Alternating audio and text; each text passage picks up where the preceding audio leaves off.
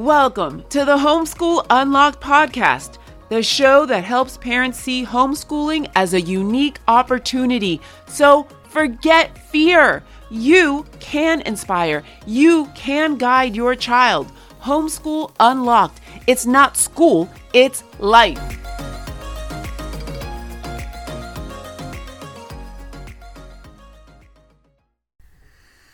Hello, welcome to the Homeschool Unlocked podcast. I'm Johan Aviles. For our new listeners, welcome, and for our old listeners, welcome back. That is right. Johan is back with us this week. We have a great episode for you today. So, Johan, go ahead. Why do logicians make such bad cooks? Logicians, because they don't like to reach a boiling point. Not quite.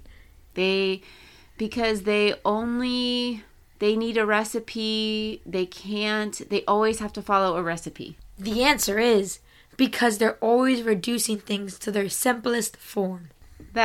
Good. All right. Yeah, I guess that would make it pretty tough to cook and assemble if you're always trying to reduce. All right. Very true. And the reason I think you chose that joke is because you are not only studying logic, but you are an excellent cook. And we benefit from that a whole lot here at home. Parents, today we're going to talk with Johan about logic. He has actually studied logic for a few years now. This semester, he's actually looking at material logic, which is different than formal logic. I would like to present a few reasons why you should consider going a little deeper with logic and your students, especially as they are becoming young adults.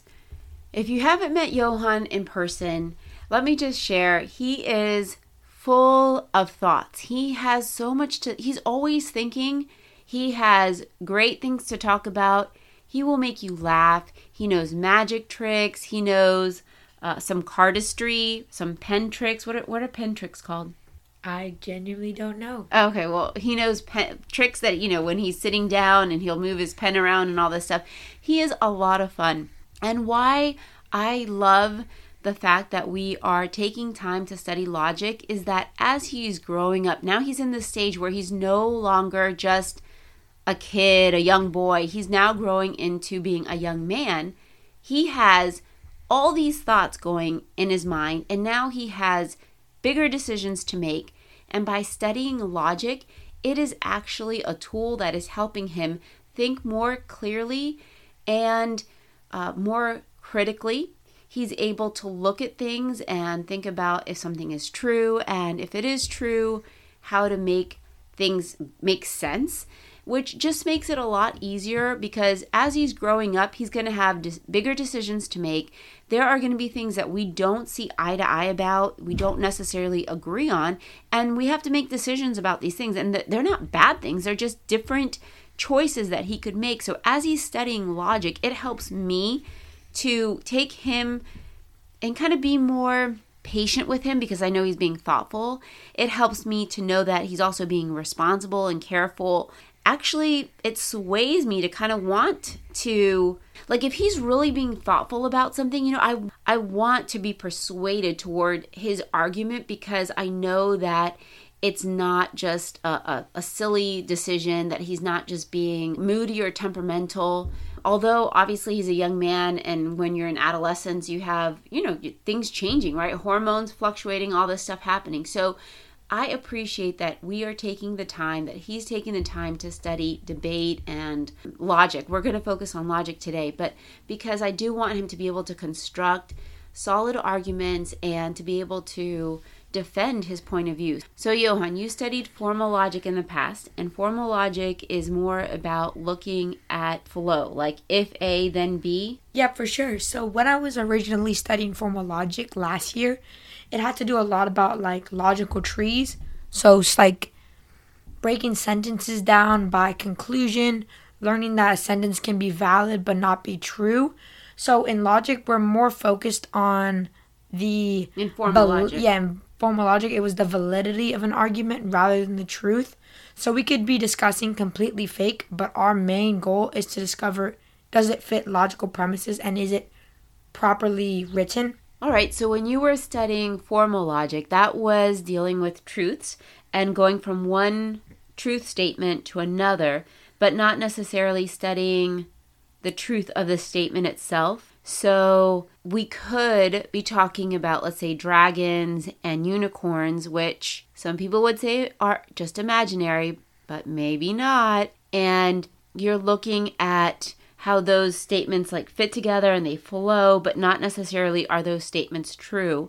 Whereas this semester with material logic, you are now evaluating the statements, the truth of the statement itself. Does that sound right?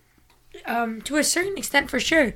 So, as my mom beautifully put it, last year we were focusing more on the essence of a statement and its truth regarding the statement itself, not necessarily focusing on the content, more focusing on just the structure. But as we move into material logic, we see more and more that we are now focusing on what are some of the things we know. So we've done some stuff regarding the 10 categories. We've basically found ways to break any single argument or any single essence of any single thing into logical form. So last year we were more just writing a sentence. Is it truthful? Is it logically correct? And that was pretty much it. But this year we're taking real world stuff and we're implementing it into our logic and seeing how, if in the real world, if we get in a debate with a stranger or if we're just having a friendly conversation, how can we use something that God created, logic, to our advantage? So when we learn about material logic, we're not only learning about the truth of a statement, but we're learning about God, because we see God through everything, and God is the God of order, and logic is the subject of order. So by learning more about logic, we're learning more about God, because if God created this world in an orderly way, and we wish to know more about God, it follows that we should. Well, I mean, it follows that we should use logic. I understand. One of my favorite statements 2 years ago when you first started with logic, in the beginning of the book, it said something about logic is a tool and we don't want to be like rigid or wooden with it in terms of, I don't remember if it was exactly talking about conversations, but just in the use of it, in the application of logic, it is a tool. We want to be informed by it. We want to be reasonable and humble with how we use it. We do not want to use it as a kind of like a weapon to slap somebody with. But like you shared, it is a tool that God has given us to understand He is a God of order, and we can be orderly in our thinking. But also when we relate to somebody else or when we're using logic, it's not to be used incorrectly. It's meant to be used as a means to actually reach out and to be a bridge, and not to be offensive with it, right? Not to be rude with it. Yeah, so something I really love about classical learning is at least our classical learning is based off God. And when we read the book, the writer is very, very good at stressing the point that logic is a mere tool by God. So like we see throughout history when people take stuff that God created and they use it in a manner which He didn't intend. And that's true with every single thing, including logic. Mm-hmm. So we can take logic and use it to learn more about God, to think more logically, to become better debaters, become better people. But the problem is when we become so logical that we are unable to make new connections and we shut it off at this isn't logically true and we black it off. We still have to be able to learn new information and learn as stuff goes on. Logic is just a tool, and like any tool, if it's not used correctly, it won't serve its true purpose. So if we choose to use logic as the definite truth, and if it's not logical, then it can't be true, that's where the problem arises. That's where we need to learn about God and learn more about Him, because He is the ultimate truth, and without God being our ultimate truth, we won't come to a proper conclusion. Right. So if we're using this as a tool, not to necessarily win an argument, instead of making winning the argument the point, which is so easy to do, what if we made persuading somebody, opening somebody's eyes, the goal in love to be able to do this? Because there are times, I mean, I know even with myself, where we really truly see things one way. And it's not until someone helps us look at it from a different perspective or to walk through it using logic a lot of times, even if we don't do it in a systematic kind of, trained way, that we're able to be persuaded to another conclusion. That whole act of persuasion is when you are influencing and sharing for the benefit of the other person. It is not manipulation where you are trying to sway somebody to do something that is contrary to their good. It's quite the opposite. So pick a chapter in your book. You're studying material logic. Go ahead. It's time to let the chef cook. I'm actually on chapter 7. I'm studying the essential predicables. So originally I was probably thinking just what you guys are thinking. What in the world are those things? And just like our logic, we have to learn new stuff. So the essential predicables, there's 5 predicables, and in this particular chapter, we were merely learning about the first 3.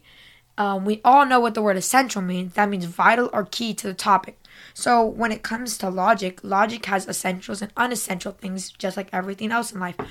Our essential logical things are parts of the sentence which without them, the object would not be the same. If we're talking about a brown dog, the essence of the dog is animal. So without the dog being an animal, the statement would no longer exist because it's losing its essence. Every single sentence usually has a certain particular part of it, which without that part, it would no longer be true. If I say John is a prophet, and we learn that John is no longer a prophet, then that statement is no longer true because the essence of John is prophet, and without that, we no longer have John. We still have John by himself, but in logical form, John is no longer there because the essence of prophet is John. So I'm pretty much confused too, but I'm trying to learn my best. So I'm still figuring out every single part of it, but I believe I'm improving and it's really, really fun. I'm really enjoying my time and I genuinely really love logic and I'm really excited to see where this book leads me through my logical experience. Remember, logic is just a tool by God. It's not the main source. So make sure to use the tools in the correct order that God intended. Correct intent, like the motive. Awesome. And as he's studying, I have the privilege of helping set him up. Over the years, he has become more independent. And actually, Jesus, now that Johan's in 10th grade, is taking a bigger role in helping me homeschool Johan. But Johan really does most of his work independently. We're going to talk about debate because that's a big subject and, that's a lot of fun also, but it's also a lot of work. My goal is to help you consider that logic is a tool that you can help your children begin to use even in minor ways. It could be as simple as a little book about analogies, and you at the dinner table sit down, have a book, and begin to look at the relationship between these words and complete analogies. I found one at, I think, Goodwill, and I bought it, and Joelle and Geronimo and I look through a couple of those, and we answer a couple of those during a read aloud time. And so in small ways, as you begin to help your children use logic correctly, it's going to help them grow as communicators, and as they get into adulthood, it's going to help them think through things that they are wrestling with and hopefully lead to really great conversations with you. When they get older, you now, because you have inspired them and given them the tools and the character to become independent learners, right? What Johan is doing now is not what I did with him when he was 8 or when he was 4, but we've built up to that. And, he's at a point where he wants to engage in conversation and think through things and discuss, and in a healthy way, debate and argue and persuade and have impact and influence and all these good things. So parents, whatever means you take to help your children start using logic, studying logic, it's going to be a good resource and tool for you on your homeschooling journey. Thank you so much for giving us your time and attention. We want this to totally give you maybe just a little bit of curiosity, a little bit more excitement about using logic at home, studying logic even in simple ways.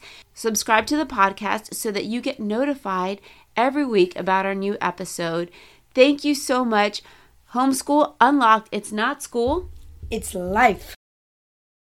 I can't speak if you keep laughing. I'm sorry. Beep. I really love logic. Oh my goodness. I don't know how much longer I can keep smiling.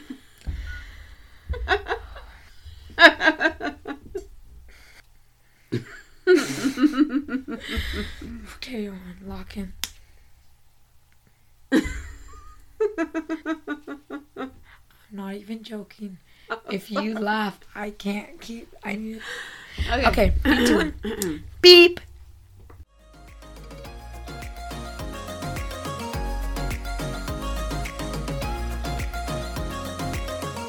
Thank you for spending time with us today. Check out our link below and subscribe to our podcast. We hope that we helped you by unlocking a new way of seeing homeschooling. Who else needs to hear this? Only you know. So take action and share it. Because remember, Homeschool Unlocked, it's not school, it's life.